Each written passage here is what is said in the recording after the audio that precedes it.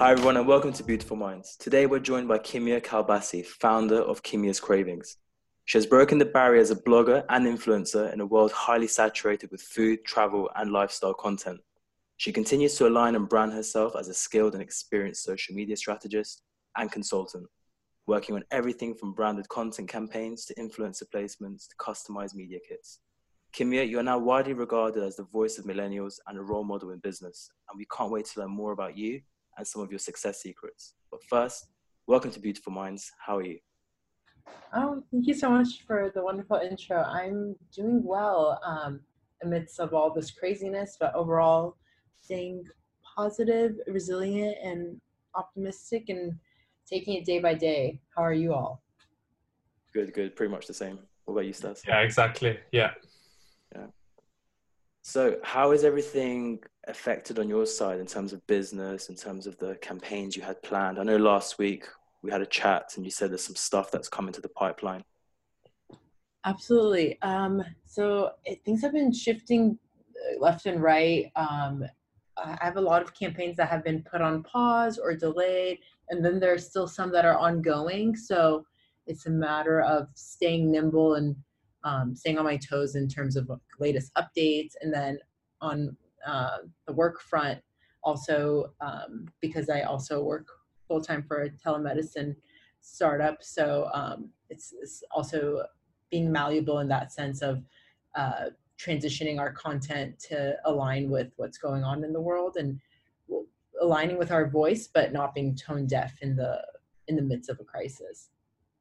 Yeah, interesting. It's good that you're being adaptable and, shifting things around as they need to be, because I think in a time of crisis, people do panic a lot. Absolutely. Yeah. So tell us a bit about yourself then. How did you start the food blog that became so famous? Let's see. Where shall I begin? Like, would you like the Spark Notes version or the As glamorous as it can bang? Or the whole enchilada, pun intended. Enchilada, go for it. Let's see. Honestly, I would say it roots back to ever since I was really little, when back in school, when they would ask, what do you want to be when you grow up? And my response is always to become a journalist. And it's funny because I think today's social media content creators essentially emulate the modern day journalist, whether that's like if you're a food blogger, you're kind of like the social media version of a Bon Appetit, or like if you're fashion, you're like a Vogue, etc. So, and then there's a lot of politically outspoken influencers out there as well. So depending on your niche and interests. And then going back to my story, I remember growing up with my parents. I'd always loved watching the news and just knowing what's going on in the world. And as I was getting older, I remember when I was 15, they introduced me to the concept of law of attraction and making a vision board and all that. And I always knew that I loved people and documenting and writing and events and all that kind of stuff. And I knew what my interests were, but I didn't know what exactly that job title encompassed exactly, or I didn't know what that job title was exactly. So I remember I made a vision board that featured the kinds of like charities I wanted to partake in, the kinds of things I wanted to do. And with that, I remember, so I'd always been in jobs, like I used to work at In-N-Out. I've been hostesses at several restaurants. I always had, or like I was a tutor at one point. I always had those kinds of jobs. But right before I transferred to UC Santa Barbara, I remember I originally was an econ major, but I changed to communication. I was like, okay, I want to find some kind of job or internship that will help me align and help figure out what I want to do within the communication major. So I remember the year or two before I graduated, or before I entered UCSB, I took on a PR internship. Back then, unpaid internships were a thing. So I remember I would commute from Orange County to LA a couple times a week. And I took on this internship. It was a boutique agency called Melrose PR. I was interning for them for a while. And I remember at the time, my boss, her name was Kelly with an EY. I'll explain why that's relevant, why the spelling of her name is relevant. But she took me out to lunch with her friend Kat, and Kat at the time was writing for Us Weekly. So I'm sitting at lunch with Kelly and Kat, And I was enamored by Kat because at one point I wanted to be a celebrity reporter journalist. So I remember I was asking Kat, oh, like, how did you get into like Us Weekly in the world of like celebrity reporting and all that? And then she told me like, oh, to be honest, I'm actually trying to get out of it. Hollywood's such a soul-sucking industry. And she had interviewed all the A-listers and all that. And I was like, oh my God. But anyway, she told me she was trying to get out of it. So with that in mind, fast forward, first job out of college, I was working at Oracle. So nowhere close to what I wanted to do. I was selling enterprise hardware and cold calling. And I remember like halfway through my tenure there, I was on LinkedIn prospecting and I stumbled upon Kat's LinkedIn profile and I saw she was no longer with Us Weekly. She was no longer in LA either. She was like now in SF, writing for a food and travel website called The Daily Meal.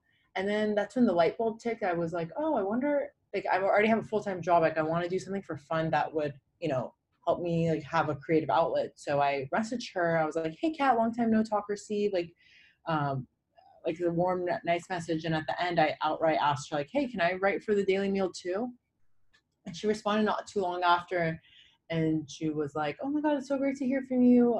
Like, yeah, of course. Like, just so you know, it wouldn't be a paid opportunity, but it would be great for you to expand your writing portfolio. And at the time I didn't even think, like, I didn't care for a paid opportunity. I just wanted to do something genuinely for fun. Because even sometimes on a Monday I would like get home before 5 p.m. So I was like, I just want to do something on the side. So Yeah. I was essentially faking it till I made it. I just remember as I started, she introduced me to the editor-in-chief at the time. Her name was Chelsea, who's one of my good friends now. So this is when I was also at the same time obsessed with social media. I'd always document everything I was doing. I would always like showcase what I was eating, where I was going with my friends, all that. So with that said, at the same time, when I got connected to Chelsea, I would get all these invites to all these different restaurants and events and all that, like hotel openings, to like write about them. So as I was doing that in my head, this was before the term influencer was even coined. So I just remember like, oh, cool, like more cool pictures for my Instagram. So I just remember as I was writing these articles, I would document everything I was doing, from like going to these places and like talking about my experiences. And then as I was doing this for a long time, I remember one day Chelsea forwarded me an invite and it came from someone named Kelly with an EY. And then I just remember thinking to myself, like, oh my God, how funny would that be if this was my boss for my first PR internship like years ago? Yeah, and then I scrolled down and it said, Kelly Coughlin, founder of Melrose PR. And I literally got the chills. I was like, oh my goodness. Like, Wow. because of Kelly, I met Kat and Kat connected me to Chelsea. And here's Chelsea bringing me back to Kelly. Like, it was a full circle of the networking. And I remember I called Kelly and we were like laughing on the phone. And to this day, she'll ask me for advice on like social media marketing and like, how do you get press trips? How do you do this? How do you do that? I'm like, oh my God, I learned so much from you. So like never underestimate the power of networking and all that. Like that's a whole different situation. So with that said, as I was doing this so consistently, I remember one time a friend from high school reached out to me and she's like, hey, Kimia, like, I'm so surprised with all these cool places you go to, you never started a food blog. And she was always that friend that always asked me like, oh, where's this, where's that? So then that's when the light bulb ticked again. And I was like, oh, like I should rebrand myself. And at the time, my handle was Kimia Kalbasi, it was just my name, and like showcasing me and my friends or like whatever I was doing. And around that time, I had a little under 2,000 followers, and I was debating on starting from scratch, like having a whole new account or building something from what I had. So I was like, you know what, I have something here. Let me develop this audience I have. So I still have the notes in my phone from years ago, and I was brainstorming like hungry heart, feels for meals. And it was actually my cousin Parisa who suggested to me Kimia's Cravings because she knew my favorite literary device is alliteration. And she was also saying how cravings can expand beyond food. Like she's like, oh, what if you like go into like health and like fitness or like beauty and stuff like that one day? So I was like, wait, I love that idea. So then that's when I changed it to Kimia's Cravings. And ever since then, I was always writing for the Daily Meal and documenting everything I was doing. And because this was the most consistent thing I've ever done in my life, to be honest, I just kept going. And generally I was doing this for fun. And I remember because I always had a full-time job while I was doing it, my parents would always be like, Kimia, like, what are you like focus on your full-time job. Like, what are you doing? You're not making money from this. Like, I'm like, no, this is gonna work out. Like, just you watch. So anyways, that is how all that started.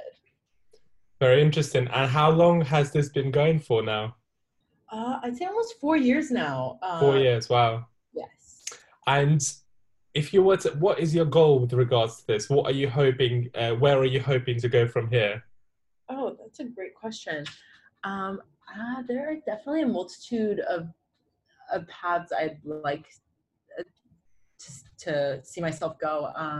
First and foremost, above all, I would love to host a TED Talk, like about whether that's on influencer marketing or staying positive and optimism. I think that's, for me personally, that's a huge component of, that has helped me along the way. I would love to host a TED Talk or have my own panel on certain topics, or also I would love to, because I've worked with so many different brands, I'd love to have a co-branded line, whether that's with an athleisure company, etc. So something along the lines of basically helping other people, and then also something with having my own merchandise, essentially. Yeah, amazing. Yeah, very interesting. Kimmy, I want to touch a bit on when you talked about having 2,000 followers and then you weren't sure whether you're going to start from scratch or build on what you had. I agree. I think what you did was very sensible. But then what do you tell the people out there who think, oh, I'm too scared to show a new side to myself. I'm too scared to rebrand myself in the eyes of my friends and family. I'm not saying you have 2,000 friends or family members, but you know, a lot of people there would know you quite well. Was there an element of fear in you? It's funny that you ask that, because to be honest, to this day, I still have some fear in me in terms of like, I think everything goes back to mindset. So if you don't, like, of course, number one, own that fear, but number two, if you don't do it, no one else is going to do it for you. And it's like, if you really want something, you're going to do whatever it takes to make it work. So I feel like for me, no matter how much fear it was always instilled within whatever I was doing, I would still go for it, because I'm like, honestly, what's more fearful at the end is not going for it. And then with regards to the money, I know your parents mentioned that you weren't making anything at the time. Did that scare you as well? Yes, to be honest, like, and everything that I was doing, there was always that fear factor, for lack of a better word.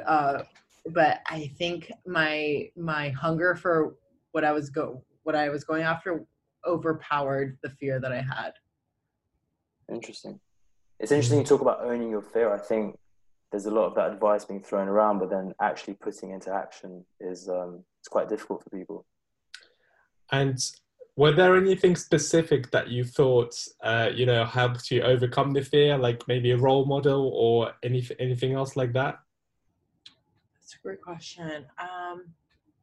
I've always truly looked up to my parents, but I think for myself, I knew who I wanted to become. So I think that for me was the role model I was essentially trying to emulate, if that makes sense. Yeah. So you had an idea of yourself in your mind of who you wanted to be, and that's something you looked up to, basically yourself in the future. Is that right?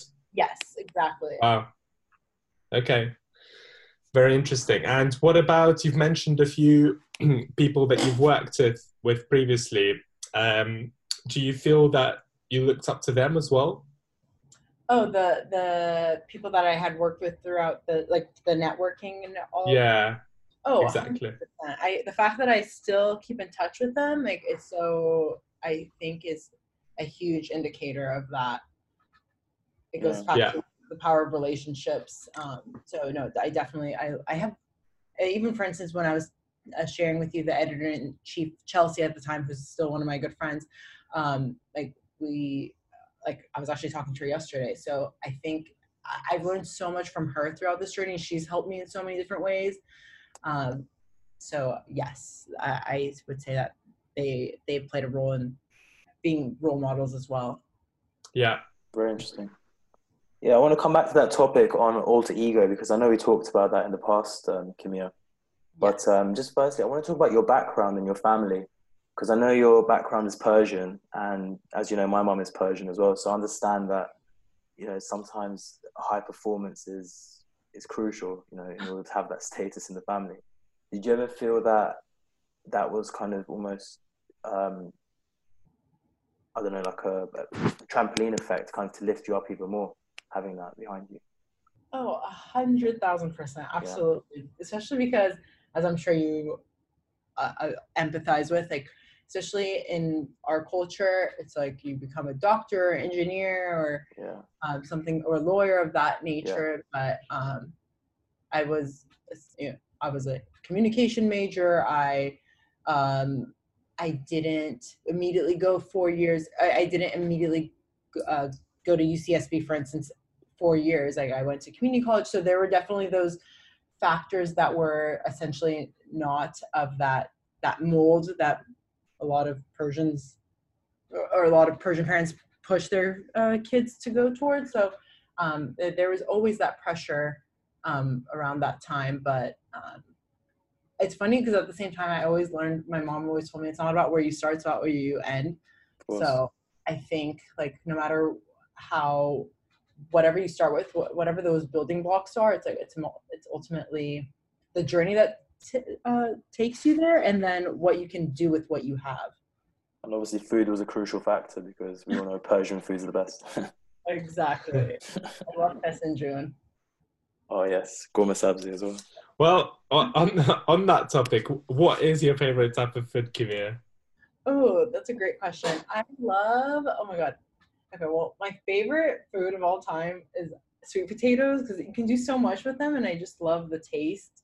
But Okay. I can also live off sushi. Like, I love seafood. I love sashimi. Um, and like, overall, I've always liked healthy food. So like I love, like, how you can get creative with salads and seafood. So I would say, I mean, I definitely just listed a bunch, but Yeah. And if you had to pick a cuisine as being your favorite, what would you say? ooh, that's hard. Okay. No fusions. No Okay. fusions, you can only pick one. Okay. If I had to pick one, I would say, Don't it's a disappoint me. tie. It's a tie between Mediterranean, and I love also, like, California. 'Cause, you know, like California, like fresh, like farmer to fresh, whatever the term is, farm to table type food. So I'd say it's either Mediterranean or like California farm to table type food. Okay, I see. Interesting, yeah. Yeah. And have you traveled anywhere where you thought the food was very unique? Ooh, that's a great question. I remember when I was really little, we went to Germany. I just remember there were so many doner stands over there.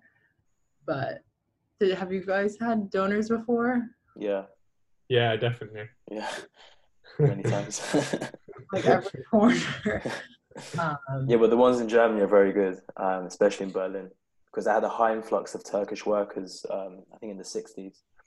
And, you know, I think they brought their food, their culture, media, um, and now obviously today they have a lot of influence inside their gastronomy.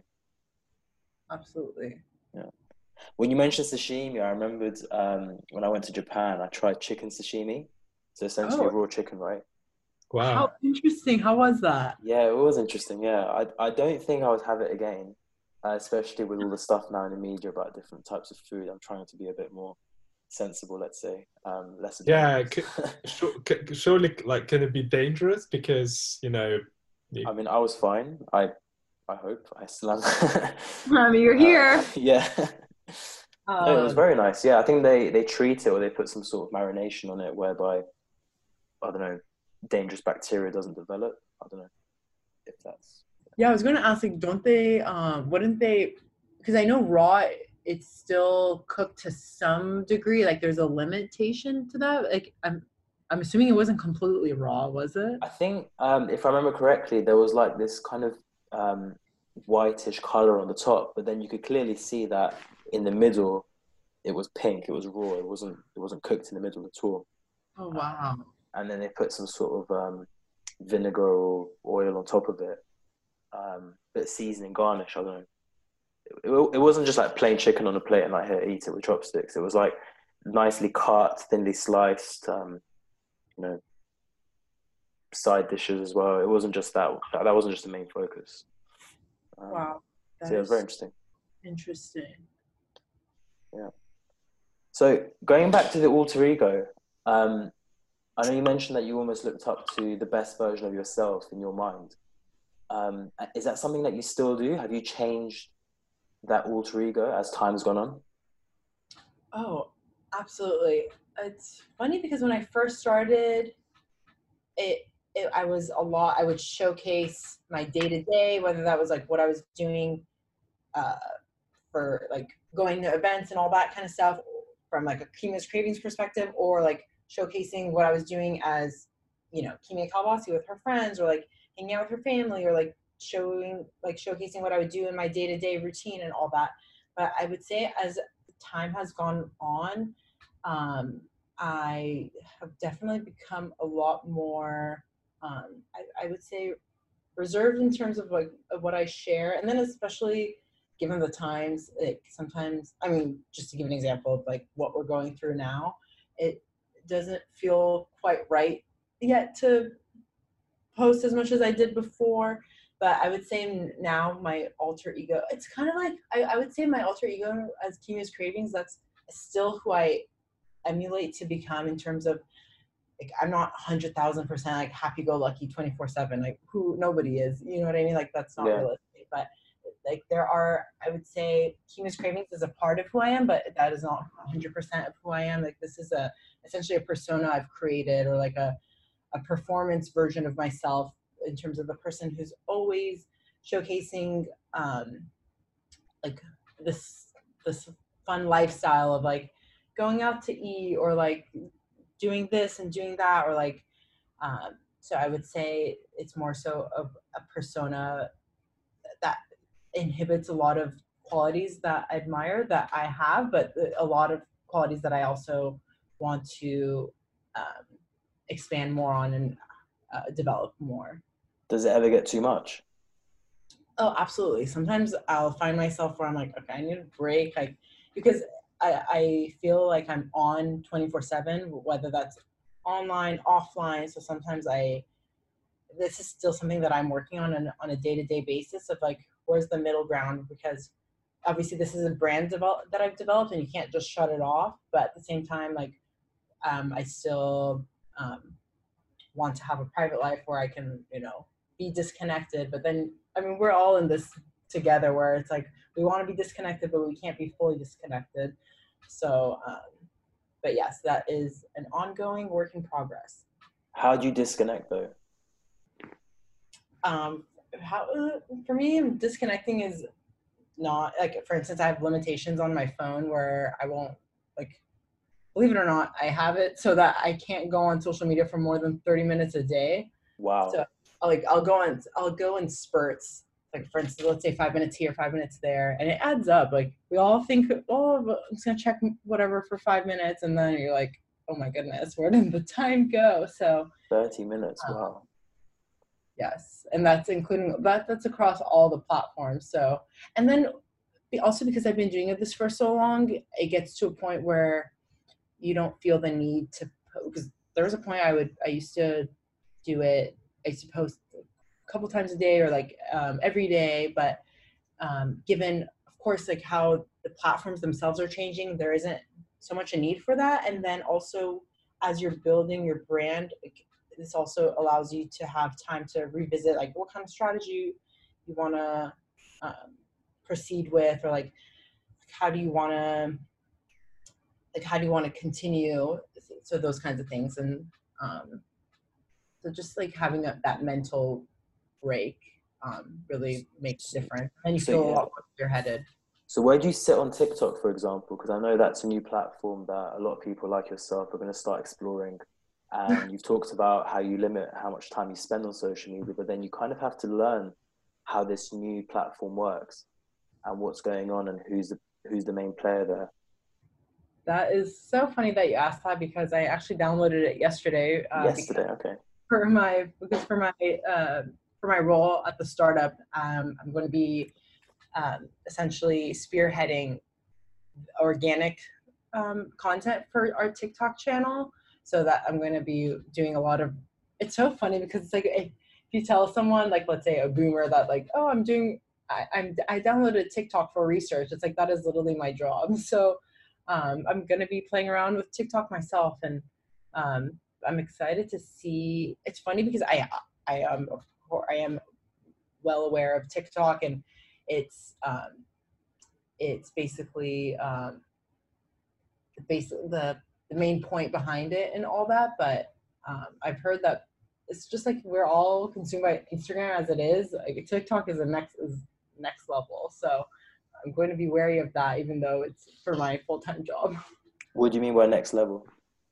It's next level in terms of, because the way that the platform is created, it's constant feedback loop of content after content after content after content, and it's more so raw content, and there's less pressure for curated content. So it's more so people like dancing around, having a good time, and some people's creativity blows my mind. So it's like, one thing leads to another, then next thing you know, you're like up till 3 a.m. and there goes your day.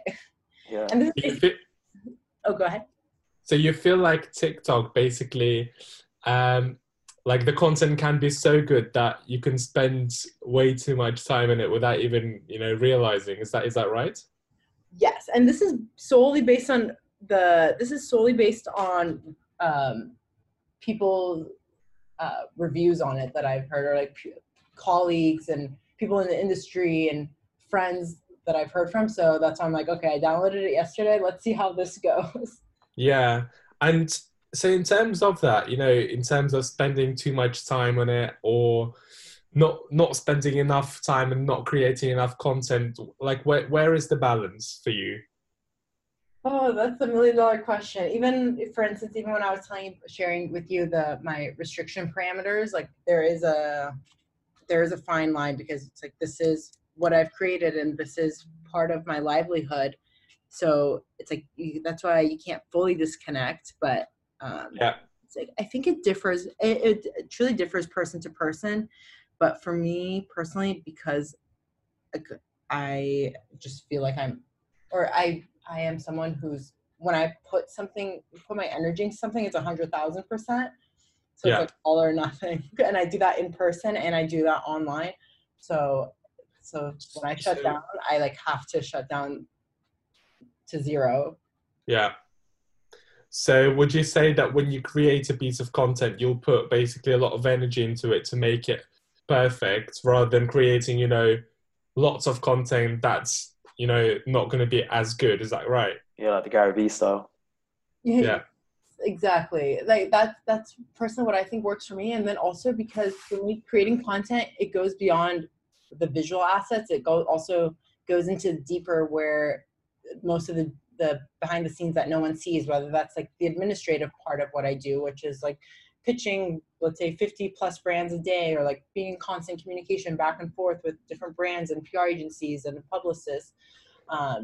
So there's that's where a lot of also the energy goes into. And it's funny because a lot of people think it's simply because everybody has access to these channels. People think it's like, oh, simply like taking a cute picture and like whatever and getting paid for it. But it's like, nobody sees the logistics behind it, or like the contracts and the negotiations and all that back and forth that goes into it. Interesting. Yeah. Very interesting. So Kimmy, at the beginning, you talked about how you wanted to promote healthier lifestyles and healthier ways of eating, like satisfying people's cravings with food in healthy ways. And then now we're just talking about how you've delivered that, and sometimes it can be a bit unhealthy in terms of how much screen time you have, how much energy you put into content versus the rewards. What's your relationship with health in general? Like, what does it mean to you? Oh, wow, that is a great question, because in full transparency, healthy eating has been it's honestly ironic that food blogging became my niche, because I always had a very convoluted relationship with food. I remember around my teenage years, like 15, 16, especially going back to the Persian roots, or like a lot of people can relate to this. I'm sure it's not like a Persian problem, but coming from a very big family of dominantly women, when we'd go to gatherings, like the number one thing that's always commented on is like your weight or appearance, or is your boyfriend, or like that, those kinds of things. So I remember when I was younger, my weight was always the most commented thing on. Like, it's like, oh, like I was not very skinny, but like at some point. So then I just remember it put a toll on me mentally and emotionally, because I wasn't happy with how I looked.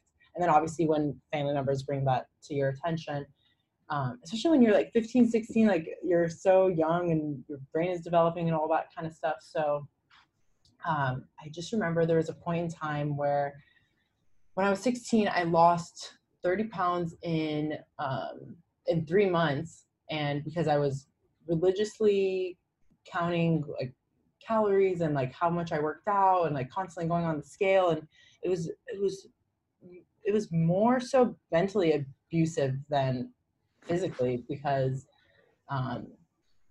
like you're putting so much stress on yourself in terms of like, oh, this is going to be when my next meal is, this is how much I ate today. Like I had such strict parameters for myself. Like I would wake up at 5 a.m. and like make this like oatmeal, and then like 3 hours later, this is back when like do you guys remember when like the 5 meals a day every 3 hours was popular? Like, so there's always like a new fad, but I remember that's what I was practicing, and I wouldn't eat past 7, and if it was past 7, I would get so upset with myself and beat myself up. So anyways, I just remember it got to a point where I was like on the underweight side, the underweight side of things. So anyways, it was not a fun time, but I just remember everything goes back to mindset. So I just remember it got to a point where I always had a plateau with my weight, and I had always hit like a yo-yo, where I had a very convoluted relationship with food. So that is something that I've learned to maintain. But yeah, no, it's interesting because I actually get very emotional during this topic because it reminds me of those times. But yeah, no, it's definitely a hard hitting subject. But have you had people reach out to you about the topic? Yes and no, because it's funny, because sometimes I've debated on being open about it to this level, or like it goes on to a deeper level, but sometimes I've debated, like I've written a blog post about it, but I never publicized it or like promoted it, because I personally feel very sensitive to the topics. But at the same time, I know that it could help even one person. So more so on one-on-one conversations, if it comes up, then that's when I share my story, but it's not something that I've openly shared with the world. Yeah. Do you think more influencers like yourself should come out and talk about it more? Oh, definitely. And I would say there is a fair share, at least in the community that I follow or know personally, that some people speak up on it. But I think because for myself, I've developed more so of and then it goes back to the balance of like, okay, where do you want to be, like this like 100,000% like optimistic, funny, like happy-go-lucky type of persona, versus like also like showing that you're a real person, and it's not all about like these like fun workout outfits or like these like food puns and all that kind of stuff. So that's also something that I'm figuring out myself as well. Yeah, there's an element of discipline in there where you don't want to reveal too much. Exactly. Even if it's tempting, yeah. Because I know you're actually quite popular for being relatable to your audience. So I imagine there's times where you might want to cross that line and give a bit more about yourself, but then you've had to kind of say, no, that would be too much, right? Absolutely. Because then I also go back and forth where sometimes I'm like, okay, I look at Kimia's Cravings solely as a business. Like I want to focus more on like sponsored posts, and then like with a sprinkle of content, organic here and there. But then at the same time, sometimes like I'm very open about my vulnerability, like between like my close friends and family, but then sometimes I'm like, oh, do I want to share that online? But so anyway, that's definitely been a back and forth question in my head. What are some of the biggest myths you think there are out there for influencers? Oh, there are so many. It's hysterical. And whenever I see memes like poking fun at influencers, I laugh with them because they are true and they are lighthearted, and I can relate to them. Like even for just to give you an example, I saw a meme. It was like poking fun at like oh, especially with like so many influencer campaigns being postponed for like Coachella and South by Southwest and all that. There was like someone saying like, oh, cons of right now, like the biggest con is like our economy hurting, and then somebody was like pros, no more influencers asking you to swipe up on essential oils. Essential oils. So it's like, I like, how can you not laugh at that? Because we all know an influencer that does that, myself included. So I'd say, okay, I'd say the biggest one is I know that the influencer industry comes off very superficial, and but when you get to know certain people, like obviously I can't speak for all of them, but the ones that I know, we are people at the end of the day. Like some people look at it solely as a business. Some people are super vulnerable. Like I look at it as like, I look at the influencer world as if, regardless of what career you're in, that's what brings money for them, whether they do it full-time or a part-time basis. I think of it as like another industry, like as if it is for anybody else, if that makes sense. So what do you say to the people out there who want to become an influencer because they think it's glamorous, but they've never actually truly savored it? Oh, I can definitely tell you right off the bat, it looks so much more glamorous than it truly is. Yes, I would say, I'm all for encouraging people to do whatever they want to do, whether that is also becoming an influencer, regardless. Like, even though the space is so saturated, what space isn't saturated? But I would say, like, go for it and don't let those vanity metrics stop you. But I would say just know that it is, because I think of it as like a sales job where it's commission only, where you're essentially hustling for opportunities and it's not like you're getting paid by the hour. So I would say, yes. So I would say it's more so, there's a lot more administrative and what do you call it? Yeah, I'd say it's a lot more administrative than it is so glamorous. The glamorous aspects of it, I'm so appreciative of and are great, but there's a lot more blood, sweat, and tears that meets the eye. So in terms of what people actually see, like what percentage would you say that is, of the whole percentage of being an influencer? What would I say is the percentage of like the bits that people see? So, they see the glamour and the all the other things. Like what percentage would you say that is of being an influencer, and what percentage do people not see? That's a great question. In all honesty, I would say I want to say half and half, but I want to more so say 60-40. Okay. Because the glamorous parts of it are amazing, but that's all that we see. So then it always just reminds me of like, oh my God, like just like what we've seen on television and in the media, it just really goes to show how things appear so much more glitzy and easy than they really truly are. Even just to give an example, like I've done a couple TV segments, and once you're behind the camera, it's so much more different than like when you're a viewer. Like, yeah. But or even when you're thinking of being behind the camera, being on camera is just a whole new thing, isn't it? Oh yeah, I have a newfound respect for YouTubers and TV personalities. That for some people it comes so naturally, but I'm one of those people, like I will stumble like 50 million times until I get it right. Yeah. Very interesting. And In terms of the projects that you've worked on, what are some of the favorite brands you've worked with, favorite projects? Where have you learned the most?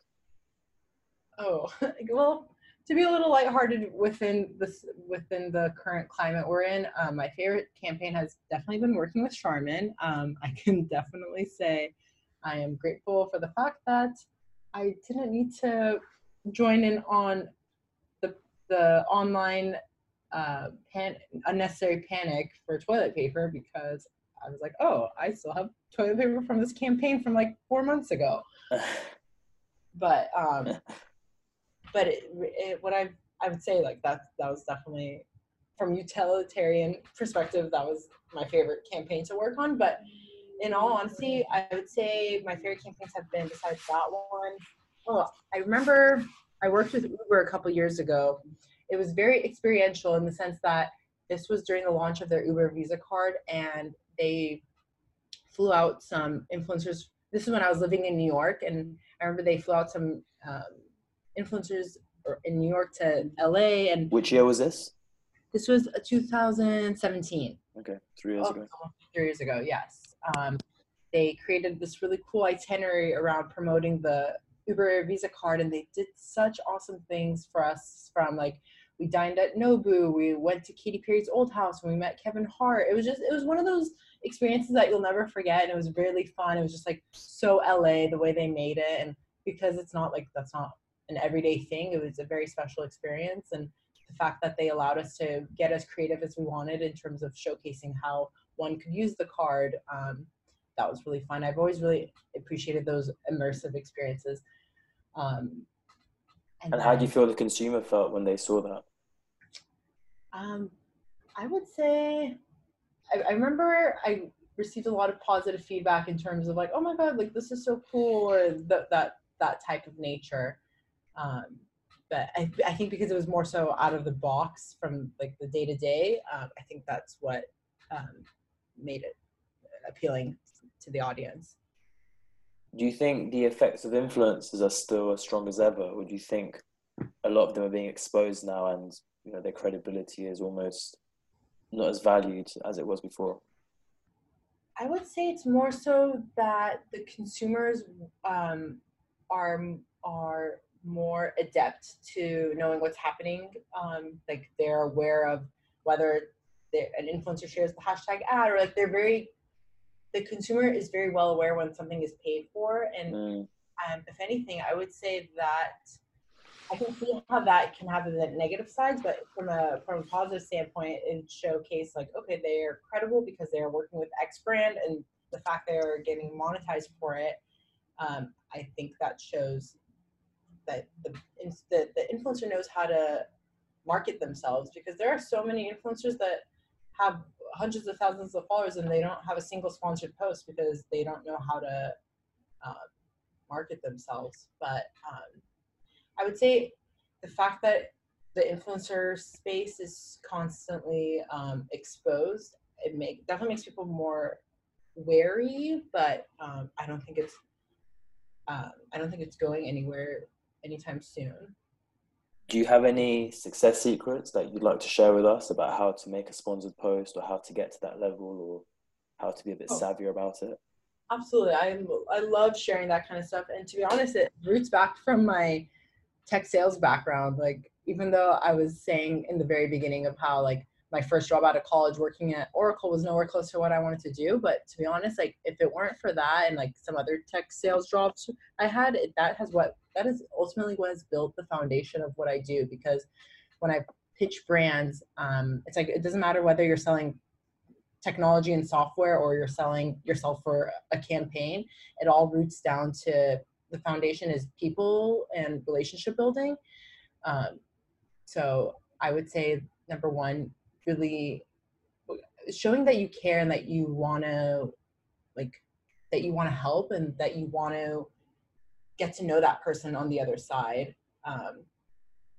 Obviously there's some kind of there's an end game for that, but number one, genuinely connecting with people, I'd say is the biggest thing in marketing and sales. So as long as you can connect with people and you can create a template for yourself in terms of what kind of, not solely what kind of ROI you can bring, but why you stand against this crowded space of why X brand should work with you.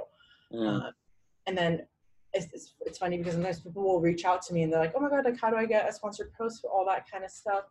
And then, because then when I share my template, which will showcase like, oh, being featured in like Forbes or like Huffington Post, people will say like, oh, like I don't have that kind of visibility or that kind of press. Like, but I'm like, I didn't either. Like you start from somewhere, and like you, that kind of stuff will happen as you put the work in it. It's not like, oh, like I have to have this, this, and this in order to get a sponsored post. Like I essentially started from zero in terms of like, I mean, minus the fact that I was building for my audience, but just the fact that like I started from scratch. It's not like I had all these press features or like I had all these like brand collaborations from the get-go. It's like or even Gary Vee says this all the time. Like we all start from zero. And these weren't people in your contact list. Essentially, you had to really go out there and find them, and like you said, genuinely connect with them in order to be able to collaborate.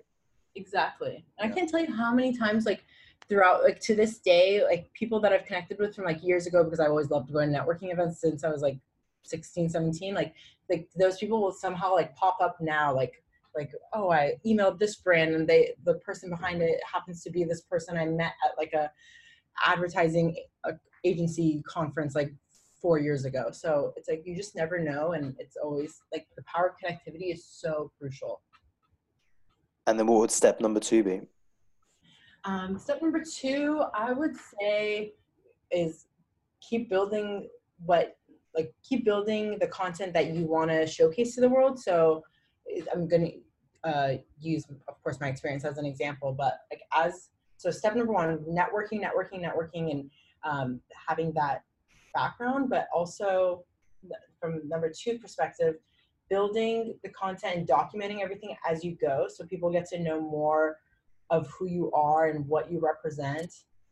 So like for myself, for instance, it was like going to all these restaurants and these events and hotel openings, and then also showcasing my day-to-day and like really giving people that glimpse of who you are and how you lived your life. And then as you build that kind of content, then that goes back to like what kind of brands resonate with your livelihood that would essentially strike a chord with your audience. Very interesting. Yeah. And do you have any routines to share with us? Do you have any routines that you do on a daily basis that you feel help you, achieve your goals within what you do? Oh, absolutely. I thrive off routine. I love routine, especially during this time. Like that's how I'm maintaining normalcy. But for me, my routine is getting up at 5 in the morning, meditating, making my bed. I currently can't physically go to a yoga class right now, but I've been doing an hour of online yoga. And after that, I take a shower, and I love listening to a podcast while making my morning breakfast smoothie. And it's like the fact that I start my morning at 5 a.m. and then this goes on between like 5 to like 7, this whole routine that I'm sharing with you, because that's, I also don't look at my phone the first few hours of the day, because like any kind of like notification, no matter how, like if it's like the best news ever, like I just don't want to see that in the morning. Like in terms of like, I don't want to see any kind of notification, whether it's good or bad or anything, like, and that just like creates a trigger point. So I even have a digital clock that wakes me up, because I want to like I want to start my morning without a screen. But I know some people will like dive into work, but I think it's so important to have that, like, at least if not 2 hours, at least that first hour to like have that time for yourself. And that for me is my meditative escape, minus like actual meditating portion. Yeah, that sounds like a really good routine. And where did you come across it, and how did you get into it? Oh, that's a great question.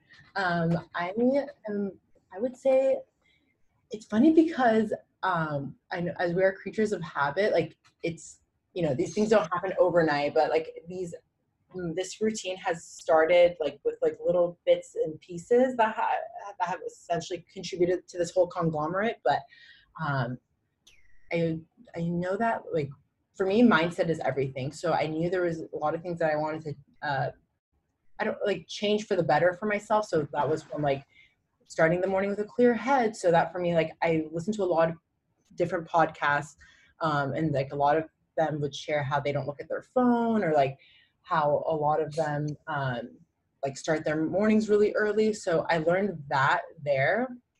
Yeah. And then even also going back to like my food journey from years ago, I always remembered I there was another point in my life where I used to wake up at 5 a.m. because I just loved the mornings and like knowing that no one else is up. I mean, well, obviously there are people awake, but you know, for yourself, like that's not a time that you can be interrupted.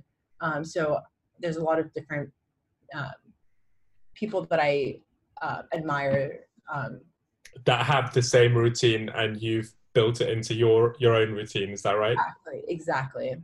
Yeah. And that Very adds to the alter ego.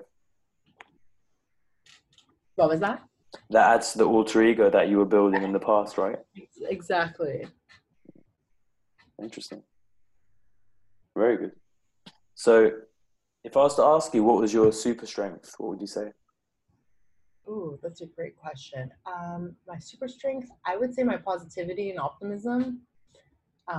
That's something that that has helped me through my toughest days. Um, and I know that it's not something that it's really hard to stay positive no matter how tough the going gets, but that for me has always kept me resilient and strong no matter what I've gone through. Would you describe yourself as a spiritual person? Yes, and that's who I strive to become as well. Like a spiritual in progress. Very powerful, very good. And the whole law of attraction that kind of builds into that, right? Oh, absolutely. And like the power of our mindset is like something that I live by to my core. What scares you the most? Oh, what scares me the most? To be honest, this is obviously inevitable, but death. I mean, some people. I mean, we're all entitled to our own opinion, but that for me, I don't know. I just remember growing up, like I'd always like. I think because it was like a fear that I've had as a little kid that it stuck with me because the idea of it is so saddening and scary, but at the same time knowing that it is inevitable. But then with that fear comes the fact that we have to, like during this uncertain time, for instance, like it's like it really makes it clear what's most important in life. So I think with that fear comes its own level of strength, if that makes sense. What's the most important thing to you? Oh, most important? Family and health. If I can pick, I'm like family's health of family, but yeah. I'm like trying to create it into one conglomerate. Yeah. But you know, I would say definitely, 100% family. And just going back to the fear of death, you know, with the current, with what's going on at the moment with the coronavirus, do you feel things are going to be different in any way for you after the dust has settled? Do you think there'll be any new perspectives that you'll take on board, or like will there be a shift because of this crisis?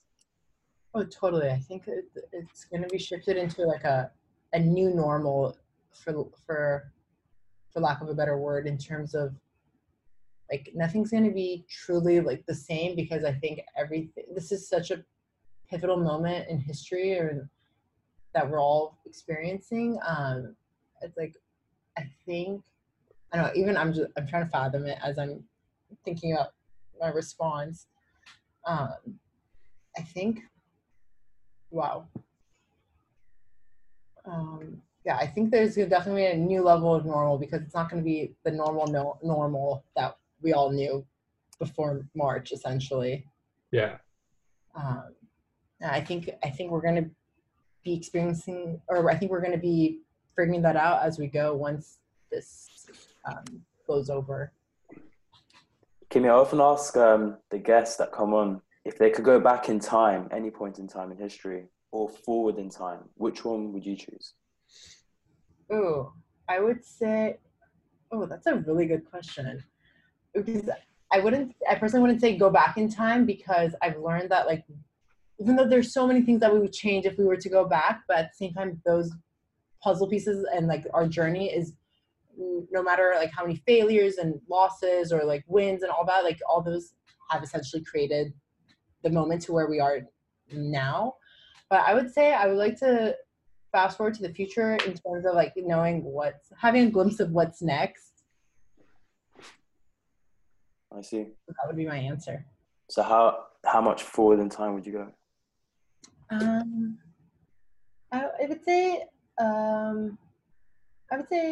like, let's say 10. I would say 10 years. 10 years. Hmm. Saz, what about you? I've never asked you this. What if I could go back or forward? Yeah. And which point in time would that be? Well, you know, just as you asked the question, I was thinking about it, and I don't know. It's so difficult to say, because what I'm thinking in my mind is like, what's going to happen in the future? Is it going to be a good time? Am I going to want to see it, or shall I just go back somewhere, 200 years ago, and just go and be a doctor in those times, see what it was like? I think both would be really interesting. But if I had to pick, I think I would go forward as well. Actually, maybe a good 40 years, just to see a really big difference and see, where the world is heading. I think it would be really interesting. Be exponential. Yeah. What about you? Oh, I definitely go back in time. Like, you'd go back? Yeah, easily. Oh, wow. Like, without hesitation. A good 200 years. Yeah? Yeah, easily. Why? Because, man, I'd be the king, like. No, I'm joking. No, because actually it's because of the planet. Like, I'm very into nature, and I had that interview with Tawahu from Coral Gardeners, and we were talking a lot about the corals and the sea life. And as you know, I'm a surfer and scuba diver, so going back to see what that was like and what true coral reefs look like in their raw form. I think that for me would be like, I'd die happy, man. See all the animals and stuff. Yeah, that'd be really good. Should we do some word associations? Well, I was right. I was just about to say that. Yeah, you like those, don't you? I do. Cool. So I've got 5 words here, Saz. Do you want to pick 5 as well, and then we can? All right. So you go with your 5, and then I'll think of some. Cool. You ready, Kimia? Ready. Cool. Networking. Connection. Family. There's so many words. I'm like trying to like pick one. First one, just togetherness. Success. Power. Health. Ease. Technology. Advancement. Stas, you're up. All right, let's go. So first one, strawberry.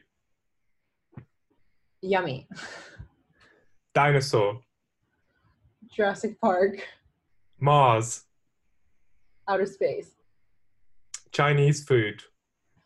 Orange chicken. Park. Picnic. Very good. Interesting choice of words there, Saz. Yes, thank you. I knew you'd have a comment about that. Orange chicken. I haven't had that in ages. I was about to say, I feel like, I don't know why I said that, because I was going to say, I feel like I read articles that specifically said orange chicken is not Chinese food. I think it just brought me back to my time of like, when I used to love orange chicken. So. Californian Chinese fusion. Exactly. So, what are the plans next then for you in terms of projects, private life, podcasts? Are you going to feature on any more? Yeah, I feel like there was one that I did recently, or it was coming up, but in terms of projects, I have a couple campaigns. The ones that are still remaining, I'm going to work on those. Let's see what else.